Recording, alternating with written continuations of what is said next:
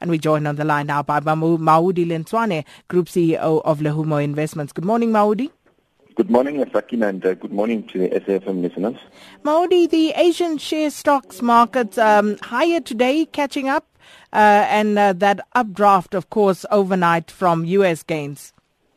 Certainly, the market in Asia up for the second day in a row, and obviously with that strong close on U.S.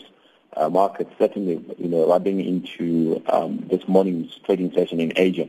We've got the Nikkei up just over 1%, and despite the stronger yen, certainly not impacting negatively on that particular market. We've got a very strong market in Japan and China as well. The Shanghai has just moved into the negative territory. It was marginally higher. The Hang Seng in Hong Kong back above that key level of 24,000, also marginally higher.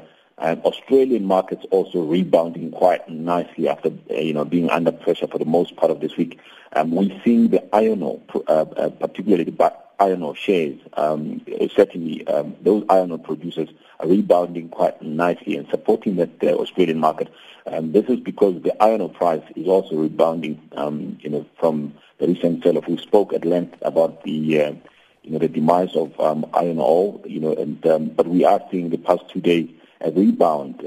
Many technical analysts saying perhaps, it come down to the oversold territory, and a rebound was likely to happen.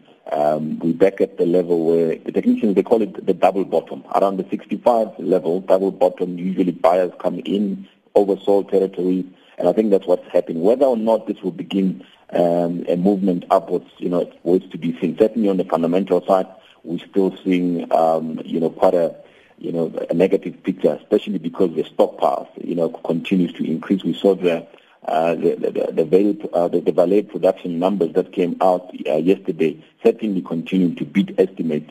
Rio Tinto was also another company that came out with the production numbers about 2 days ago, also showing that those numbers continue to really beat on the upside. So not a good picture fundamentally for iron ore, but today certainly those miners gaining from this positive sentiment that we're seeing. And then the oil price, Maudi, is set to post its biggest weekly loss since March. Yes, oil price came under a lot of pressure this week. I mean, it's down almost 5% for the week.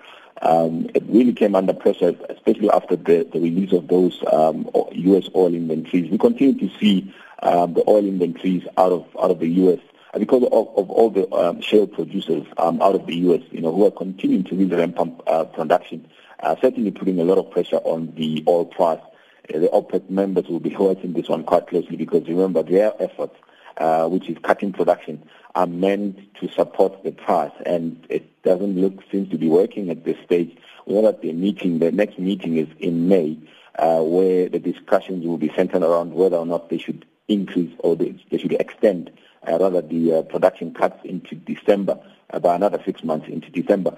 And at the moment, it looks like the likelihood is that will happen. They will continue to extend that production cut, but it hasn't really worked because if you look at what has really happened is that their efforts to cut, which is meant to really support the price, it has just invited all the shale producers to come in and fill that gap. So they are benefiting the U.S. market or the U.S. producers by obviously these production cuts. So I don't know how long they're going to continue with this exercise, which is certainly not working at this point in time. As South Africa, we can't complain. We love it when the oil price come off because it bodes very well for the inflation numbers that we saw earlier this week, also looking positive. So it's quite positive for us. I think, obviously we know that the combination of a stronger rand, a weaker oil price, certainly very good for South African economy. And, the oil price, my view is that it will remain suppressed and depressed for a very long time, for a larger part of this year, especially because those shale producers really continues to come in and produce. And remember, these are the shale producers who really researched new ways of producing there. Now they've got new technologies. They're able to produce, even make it more profitable, even at these lowest levels. Around $40, most of the shale producers are profitable, whereas before they couldn't. All right. We're going to leave it there. Thank you so much, Maudi Lentshwane, Group CEO of Lehumo Investments.